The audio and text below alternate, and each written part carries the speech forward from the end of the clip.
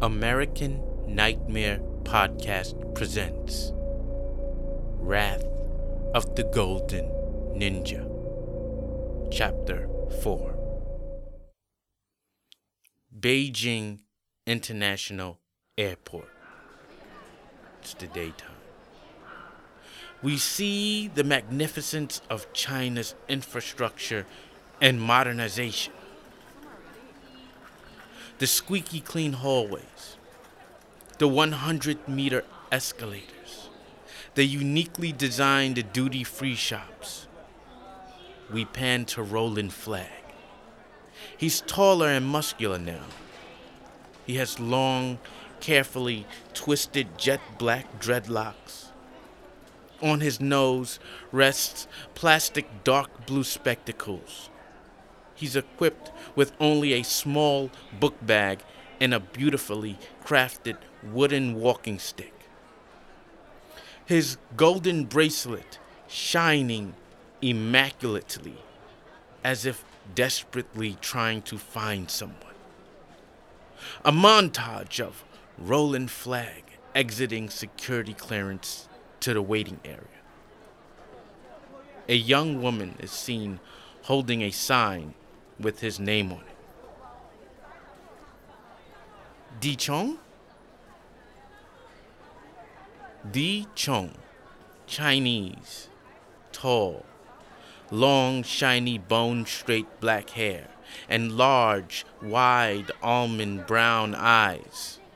Her face is noticeably scarred. She has a red handkerchief over her left fingers. Di Chong says, "Yes, it is. You're taller than I imagined." She offers her right hand for a shake, but Roland goes in for a peck on the cheek. "And more handsome too?" People stare apprehensively at the both of them. "I should introduce the school's leader, Mrs. Sun, to you." Mrs. Sun, Chinese woman of average height, with short black hair, emerges next to Di Chong. Miss Sun says, "Hello, Mr. Flagg. Chong has told me so many things about you. Welcome to China." Mrs. Sun extends her hand. Roland Flagg goes to shake it. "Thank you. I'm so glad to be here." Inside moving van. It's the daytime. Roland and Di Chong are sitting in the back seat. He glances at her hand wrapped in a red handkerchief. "I know it's unsightly." She tries to hide it, but Roland places his hand on hers and gently unwraps it. "Don't. It's all right." Her thumb and index finger are cut off at the base. "I was always surprised why you never asked what happened." "Well, then what happened? We got time." Flashback. Di Chong's old apartment. Evening. Di Chong, grandmother, and mother are in a dark, cramped apartment. Di Chong's mother is washing clothes. Di Chong says, "Roland, do you remember how I told you how China was before our great motherland began its modernization? In those days, we all lived in cramped communes. Things could easily go wrong." Di Chong's grandmother is in the kitchen cutting Chinese onions. The water is running. There's a loud knocking at the door. Di-chung's mother opens the door. At that time, the neighbor was complaining about the constant water leaking downstairs into his apartment. In those days, conflicts weren't easy to resolve. Remnants of the Great Leap Forward taught us to overreact to minor occurrences. The neighbor is angrily pointing his finger at Di-chung's relatives. I was 16 when it happened, still naive to the ills and evils of this world. The next day, we see the neighbor burst into her apartment with a cleaver knife. First, he drags my mother outside, wildly slashing at her face and body. My grandmother was only trying to protect us. As the mother is trying to defend herself, the grandmother comes running behind, attempting to shield her daughter from the attacking neighbor. He cuts my grandmother deeply. The neighbor decapitates the grandmother as the crowd stands around and watch apathetically. Rivers of blood gout from her neck.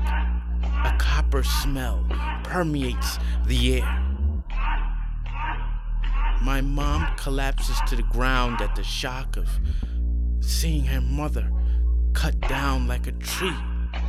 I wanted to protect her, but I was too frightened. Most of all, I was angry. Angry that my father wasn't there to protect us.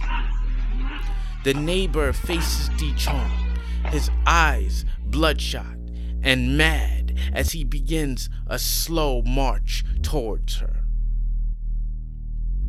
I just run. I try to hide under the sink, but of course he finds me. We hear her moans and the sound of a cleaver knife striking the cupboard 2 times. Clank, clank. A few seconds later, building managers rush into the kitchen to subdue him.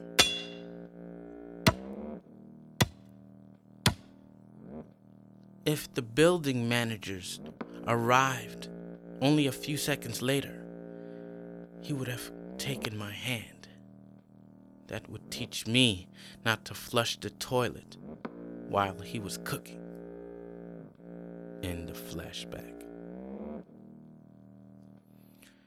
I guess you know the rest.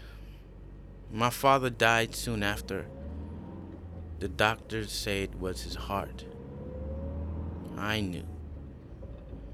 It was broken at the thought of losing his mother and the respect of his wife and only child. Roland loves her in this moment. He takes the disfigured hand and holds it up to his mouth and gently kisses it. She confidently refuses. Don't do that! I'm a traditional Chinese woman. I have a boyfriend. Please refrain from touching me, Roland. I'm sorry, Chung. No disrespect. Di-chung playfully slaps him on the head. None taken, Mr. Flag. Miss Sun, through the rear view mirror, stares at them. This is Randall Sanborn Fields, writer of American Nightmare Podcast presents Wrath of the Golden Ninja.